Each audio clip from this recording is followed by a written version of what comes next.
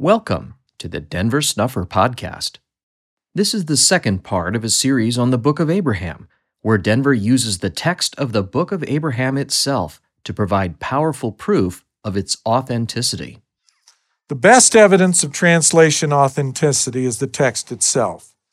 As Hugh Nibley put it is the Book of Abraham that's on trial, not Joseph Smith as an Egyptologist, nor the claims and counterclaims to scholarly recognition by squabbling publicity seekers. The text of the Book of Abraham is compelling and adds important theological information I believe to be vital to understanding the religion I accept and Abraham's role in God's plan for this creation. More importantly, I accept the idea that it adds information vital to salvation. I believe it is also important that Joseph Smith intended the Book of Abraham as Scripture. He wrote on March 1, 1842, "In future I design to furnish much original matter, which will be found of inestimable advantage to the saints and all who desire a knowledge of the kingdom of God. And as it is not practicable to bring forth the new translation of scriptures and various records of ancient date and great worth to this generation in the usual form by books, I shall print specimens of the same in the times and seasons as fast as time and space will admit, so that the honest in heart may be cheered and comforted and go on their way rejoicing, as their souls become expanded and their understanding enlightened by a knowledge of what God's work through the fathers in former days, as well as what he is about to do in latter days to fulfill the words of the fathers.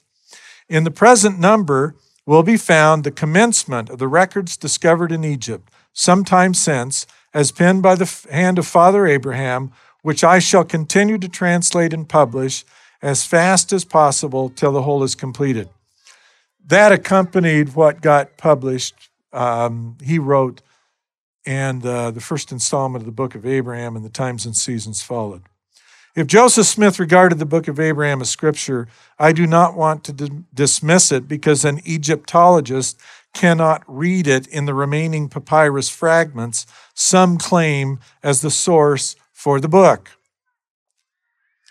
It is not at all clear that Egyptology is even relevant to an analysis of the Book of Abraham. The narrative text begins in a location named Ur of the Chaldeans.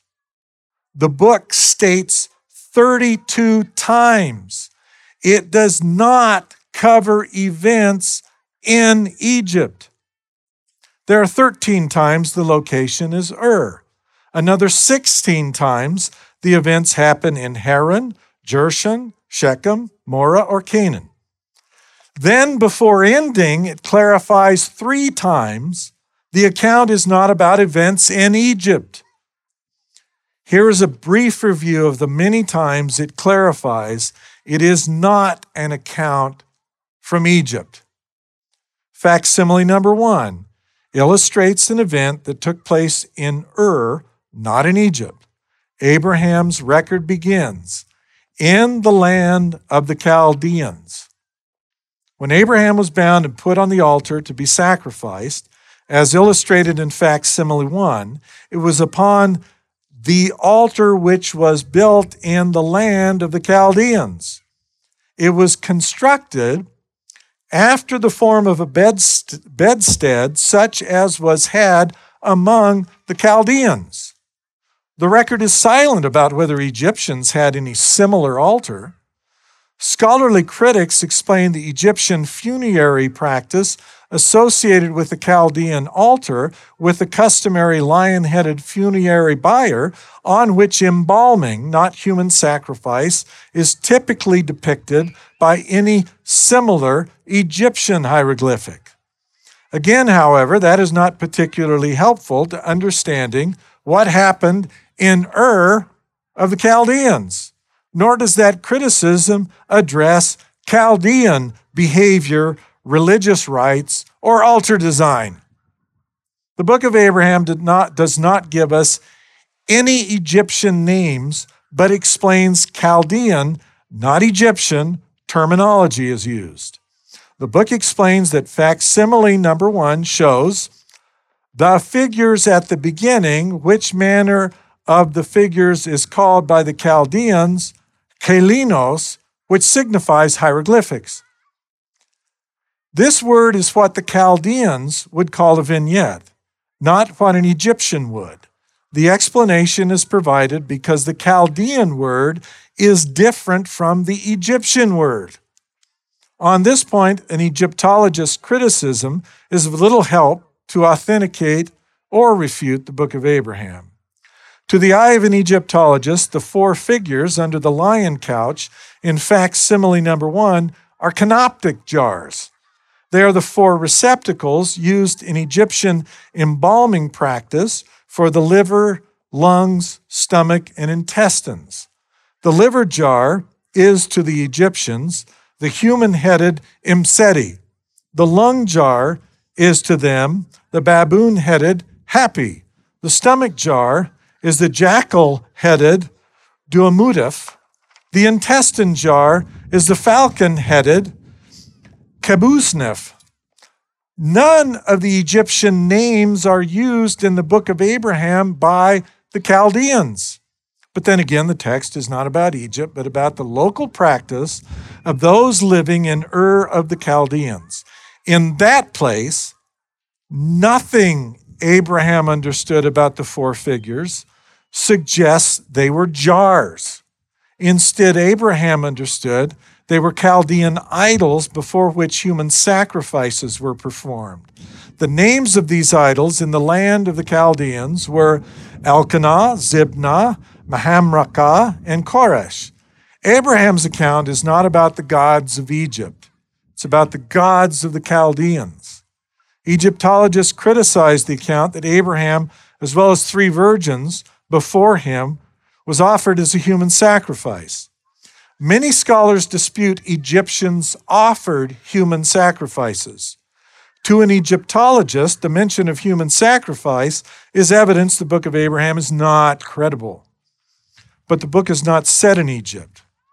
Human sacrifice is known to have taken place in the land of the Chaldeans, where the Abrahamic account is actually based. Newsweek reported the following: archaeologists have uncovered evidence that at least 11 children and young people were killed as a result of ritualistic sacrifice between 3100 and 2800 BCE. Their research was published Wednesday in the journal Antiquity. Some remains show the stab wounds, but researchers aren't sure how all of the individuals lost their lives. One male had violent injuries to his hip and head, similar to wounds reconstructed from other Mesopotamian ritual sacrifices. It is unlikely that these children and young people were killed in a massacre or conflict. The London Natural History Museum's Brenna Hassert said in a statement, "The careful positioning of the bodies and the evidence of violent death suggests that these burials fit the same pattern of human sacrifice seen at other locations in the region." This discovery puts Chaldean human sacrifice occurring at or near the conventional dating of Abraham's life. The New York Times reported on human sacrifices at an ancient location named Ur, located in Iraq.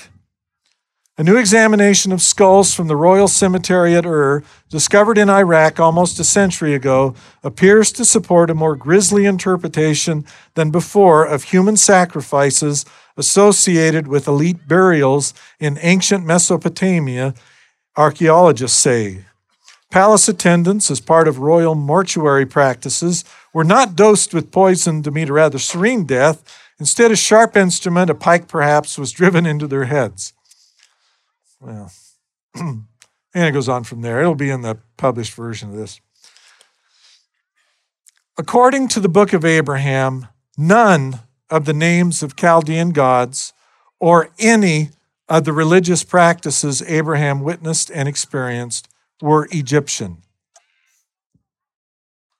They were cultic practices and may have been entirely conducted in a locality that imitated their own incorrect understanding of the religion of Egypt. Chaldea's Ur was populated by Egyptophiles, who were apparently imitating and practiced a local corruption of an ancient Egyptian religion. They clearly got some things about the Egyptian religion wrong, and may have gotten very many things wrong. Robert Rittner's book includes a chapter written by Christopher Woods addressing the location of Ur.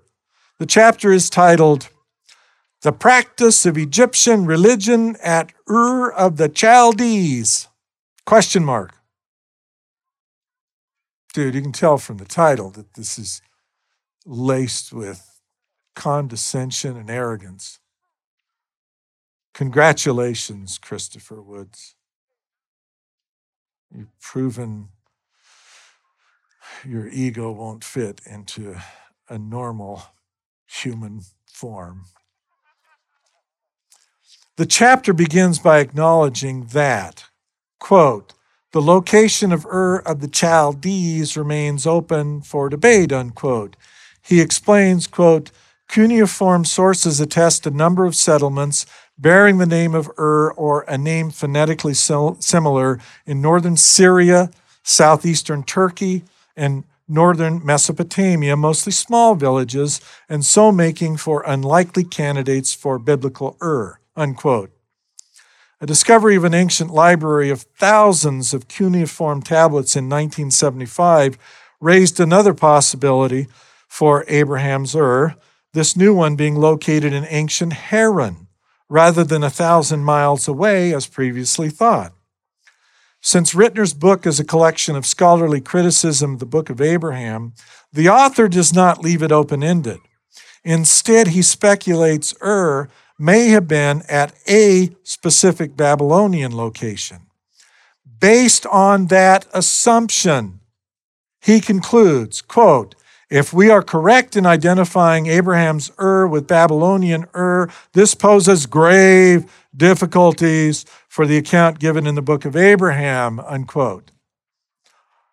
Obviously, if the author is not correct, the inverse is also true. If we are incorrect in identifying Abraham's Ur with Babylonian Ur, then we don't know anything about the matter, and it poses no justifiable difficulty for the account in the Book of Abraham. Hugh Nibley discusses Ur in an approach to the Book of Abraham from pages 424 to 428. He writes on page 427, "What leaves the door wide open to discussion is the existence in Western Asia of a number of different Urs. Ur in the south was a great trade center, and since Abraham was a merchant, one should expect to find him there. But on the other hand, that same Ur had founded merchant colonies far to the north and west at an early date, and some of those settlements, as was the custom, bore the name of the mother city.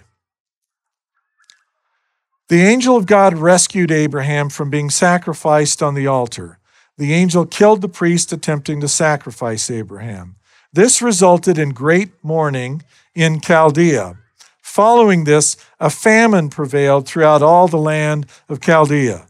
During the famine in Ur of Chaldea, the Lord commanded Abraham to leave, and the events in the Book of Abraham finally move from Ur. Now the Lord had said unto me, Abraham, get yourself out of your country and from your kindred and from your father's house unto a land that I will show you. Therefore I left the land of Ur of the Chaldees to go into the land of Canaan. The story moves, but is still not in Egypt, nor is Abraham heading to Egypt in the account. The next location must have been comparatively uninhabited when Abraham's family arrived. They named the location after Abraham's deceased brother, Haran. Abraham explains his family went unto the land which we denominated Haran. It apparently had no name before their arrival, since they denominated or named the place. We have no way to identify the location, but only know that it was away from the earlier, also unknown location called Ur. At Haran, there is no mention of famine. Abraham's father, Terah, had repented of his idolatry in Ur, but in Haran he returned to it. When God later told Abraham to depart from Haran, Terah remained behind. Abraham's journey then takes him through Jershon in the land of Canaan. There, still not in Egypt, Abraham built an altar. Moving on again, he arrives in Shechem, situated in the plains of Moreh, at a place described as on the borders of the land of the Canaanites. He is still not in Egypt. In that location, the Lord promised Abraham, "Unto thy seed I will give this land." Abraham was not given Egypt. Famine is mentioned again in the land given to Abraham's seed, and as a consequence of that, Abraham reports, "I, Abraham, concluded to go down into Egypt, to sojourn there, for the famine became very grievous." Abraham's conclusion to go down into Egypt confirms for us that he had not yet reached Egypt during any part of his account to that point. Abraham received a great revelation about the stars, the heavens, events among the pre-existent spirits of mankind, the fall of Satan, and the creation of the world.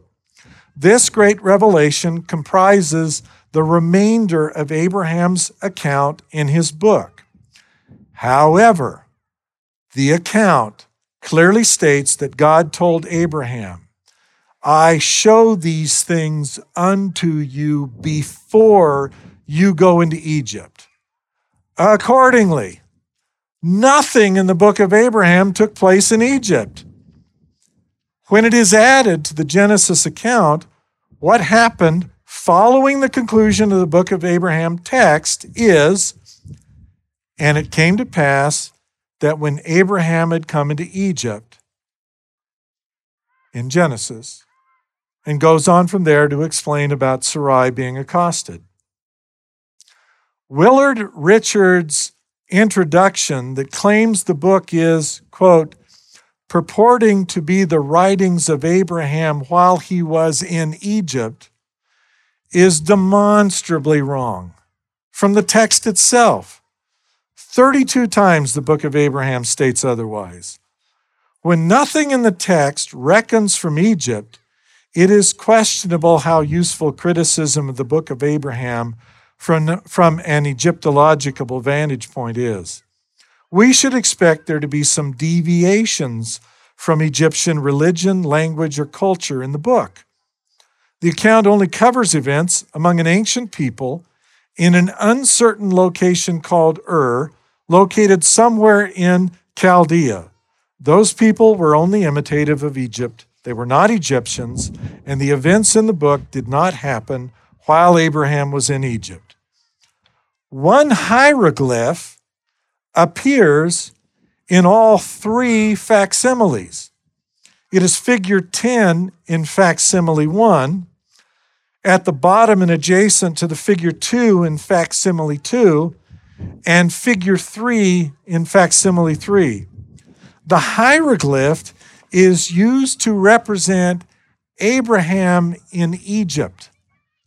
The figure is a libation table or traditional offering stand on which drink and food were offered.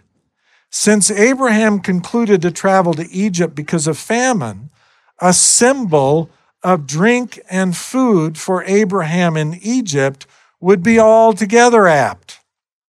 But the table figure shows a lotus flower atop it. The lotus was a symbol of ascent to the throne of God.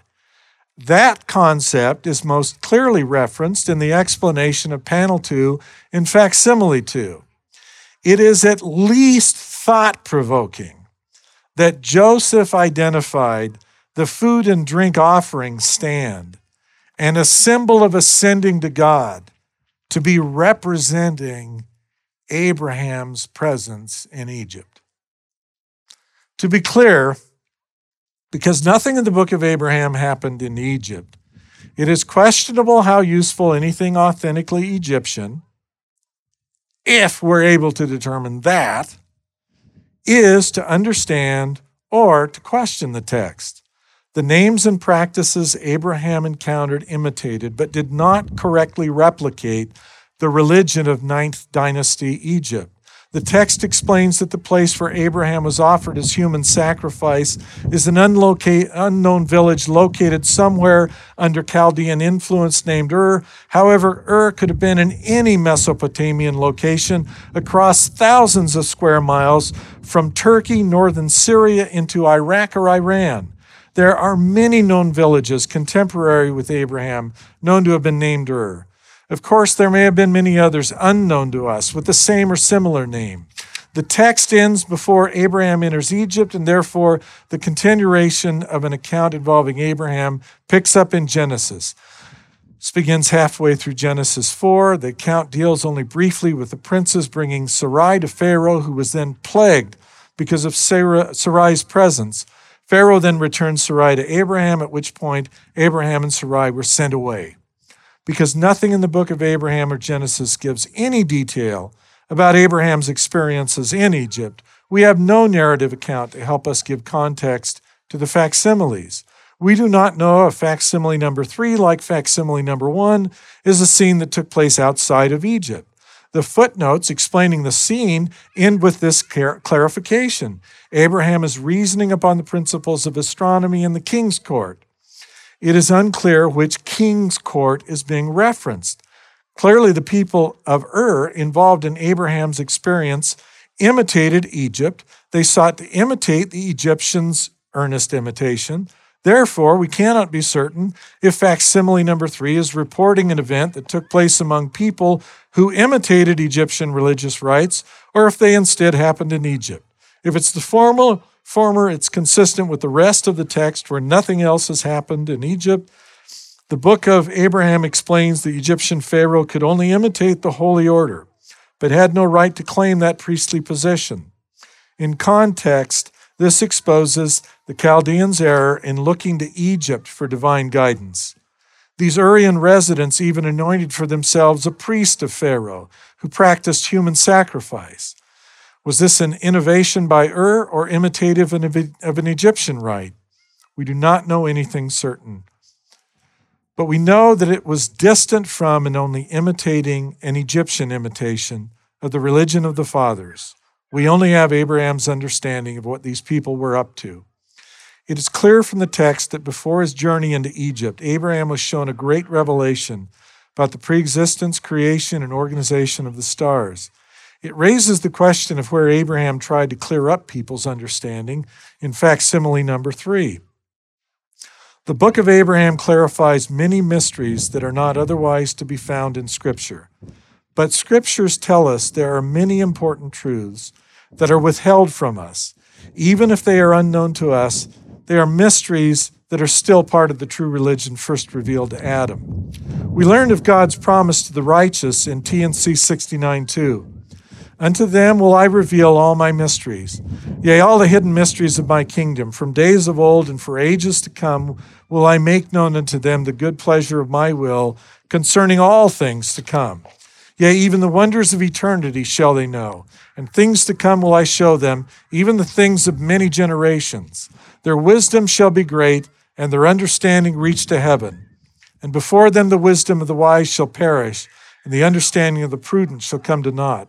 For by my Spirit will I enlighten them, and by my power will I make known unto them the secrets of my will, yea, even those things which eye has not seen, nor ear heard, nor yet entered into the heart of man. We're told in Alma 9:3 that those who give heed and are diligent are rewarded with understanding. It's given unto many to know the mysteries of God. Nevertheless, they're laid under a strict command that they shall not impart, only according to the portion of his word, which he doth grant unto the children of men, according to the heed and diligence which they give. Therefore, he that will harden his heart, the same receiveth the lesser portion of the word. He that will not harden his heart, to him is given the greater portion of the word, until it is given unto him to know the mysteries of God, until they know them in full. While Christ was among the Nephites, the greatest part of what he taught them is withheld from our record. We read in 3 Nephi 9:5, "He went again a little way off and prayed unto the Father, and tongue cannot speak the words which he prayed, neither can be written by man the words which he prayed. And the multitude did hear and do bear record, and their hearts were open, and they did understand in their hearts the words which he prayed." There are many other references in Scripture to important things that are left out of our canon.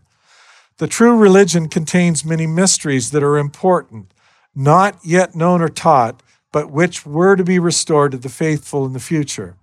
The Book of Abraham helps us uncover some of the missing information about the religion of the first fathers. The first verse of the Book of Abraham includes these remarkable words: "I sought for the blessings of the fathers and the right whereunto I should be ordained to administer the same, having been myself a follower of righteousness, desiring also to be one who possessed great knowledge, and to be a greater follower of righteousness, and possess a greater knowledge, and to be a father of many nations, a prince of peace, and desiring to receive instructions and to keep the commandments of God. I became a rightful heir, a high priest, holding the right belonging to the fathers. It was conferred upon me from the fathers. It came down from the fathers, from the beginning of time. Yea, even from the beginning or before the foundations of the earth to the present time, even the right of the firstborn, of the first man who was Adam, or the first father, through the fathers unto me. I sought for mine appointment into the priesthood, according to the appointment of God unto the fathers concerning the seed." Abraham begins by explaining he sought for the blessings of the fathers, the very thing Malachi prophesies will return before the great and dreadful return of the Lord. Abraham obtained what will be available again. Those blessings of the fathers will be administered again before the end. At the beginning of his record, Abraham mentions some of the specific things that are part of the blessings of the fathers. This identifies Abraham, not Joseph Smith, as the writer of the book. When the Holy Order is established in its fullness, there's one patriarchal head appointed to stand as the husbandman father, occupying the position of the first father, or Adam. When God set Adam at the head, the tasks given to Adam are of a priestly nature, caring for sacred space. In ancient thinking, caring for sacred space was a way of upholding creation by preserving order. Non-order was held at bay. This priestly responsibility was what Abraham sought. He explained that he wanted to possess a greater knowledge and to be a father of many nations, a prince of peace, and desiring to receive instructions and to keep the commandments of God, I became a rightful heir, a high priest, holding the right belonging to the fathers. The Lord offered to return this lost fullness in Joseph Smith's day, but the required conditions were not met. Therefore, the fullness was not restored again and remains unrestored. Abraham knew more about the Holy Order in his day than Joseph in 1842. After all, Abraham had the records of the fathers. Much of what Joseph learned about the Holy Order, or as he termed it, the fullness of the priesthood, appears to have come as a result of him translating the book of Abraham. Abraham knew Adam was the father of many nations. Likewise, the first patriarchs all expected to have numerous posterity and to be fathers of many nations. The line of the patriarchs named in scriptures is a list of those through whom the Holy Order descended and does not name all of the righteous. The residue of the righteous was also blessed. The original Holy Order meeting at Adam-ondi-Ahman is described in Scripture. 3 years previous to the death of Adam, he called Seth, Enos, Canaan, Mahalalel, Jared, Enoch, and Methuselah, who were all high priests, with the residue of his posterity who were righteous, into the valley of Adam-on-Diamon, and there bestowed upon them his last blessing. Those names listed in order from Adam were the first to hold the presiding patriarchal priesthood, from the oldest to the youngest holding that right. The holy order in its fullness is a right of government or right of dominion. Anciently, it was always held in a line of descent. Abraham marks the first time that non-direct lineal descendant was sealed in the holy order to hold it in its fullness. Once sealed, Abraham became entitled to be a father of many nations, a rightful heir holding the right belonging to the fathers. This right is not worldly. Abraham's record gives us a perfect vantage point to understand the difference between worldly government and the government of God. At the time of Abraham, any earthly king did not have the right to make that claim. The Pharaoh of Abraham's day feigned to hold it, claiming it descended to him through Noah. Abraham explained the conflict. Pharaoh, being a righteous man, established his kingdom and judged his people wisely and justly all his days, seeking earnestly to imitate that order established by the fathers in the first generations, in the days of the first patriarchal reign, even in the reign of Adam and also Noah his father, who blessed him with the blessings of the earth and with the blessings of wisdom, but cursed him as pertaining to the priesthood. Now Pharaoh, being of that lineage by which he could not have the right of priesthood, notwithstanding the Pharaohs would fain claim it from Noah through Ham, therefore my father was led away by their idolatry. Pharaoh was righteous, but still descended from a line that could not claim legitimate rule. He modeled his kingdom after the order established by the first fathers, but it could only be an imitation. He claimed a lineal connection with Noah, which was true enough, but his ancestry gave him no heavenly acknowledgement for his rule. And because he descended from a line that usurped authority not given to them by God, all those who submitted to his earthly rule practiced idolatry. Abraham, on the other hand, was given dominion, the right to rule over nations, patriarchal status, and the rights belonging to the fathers. But Abraham made no attempt to displace the Pharaoh. They were rivals, to be sure, but Abraham was content to hold the right, receive instructions, be a diligent follower of righteousness, be one who possessed great knowledge, be a greater follower of righteousness, and to possess a greater knowledge. He was content to teach his followers the path of righteousness. Unlike Pharaoh, he did not assert authority over others. Abraham was interested in eternity, not earthly recognition and control. Hugh Nibley described the circumstance. The book of Abraham brings out the main points of rivalry between the patriarch and the Pharaoh in high relief. Each claims to possess the only true priesthood and with it the only true kingship. The earliest legends of Egypt and Mesopotamia introduce us to a scene repeated over and over again in apocalypses and testaments of the patriarchs, prophets, and apostles of a great and terrible monarch who feels his divinity threatened and his dominion challenged by an emissary of the true God. Nibley has observed that Pharaoh was always unsure of his authority over his own people. There were many pharaohs in later dynasties who investigated their claim to authority. Of particular interest are those devout and sincere pharaohs who spent their days in the archives, engaging in the constant search of Egyptian rulers for divine authority. Such men as King Nefertop in the 13th dynasty and the great Amenphos I, a wise and inspired man, according to Manetho, who yearned to see the gods but feared to risk any force or trickery to get his wish, or Ptolemy, the son of Glaucus, the recluse of the Seraphim, spending all his days in the library, as does the hero of the Kamasa story, searching in the house of life for the book that bestows the knowledge of divine dominion and authority. The trouble was that they lacked revelation. In Egypt, Henry Frankfurt observed, the actions of individuals lack divine guidance altogether. Egypt's claims may seem arrogant after the exodus of Israel. However, their civilization attempted to preserve something precious. As one writer put it, ancient Egyptians inherited their great wisdom from a much earlier elder culture which was able to pass on the flame of knowledge before its own apparent demise. God has declared his intent to assert control over his creation and overthrow all governance.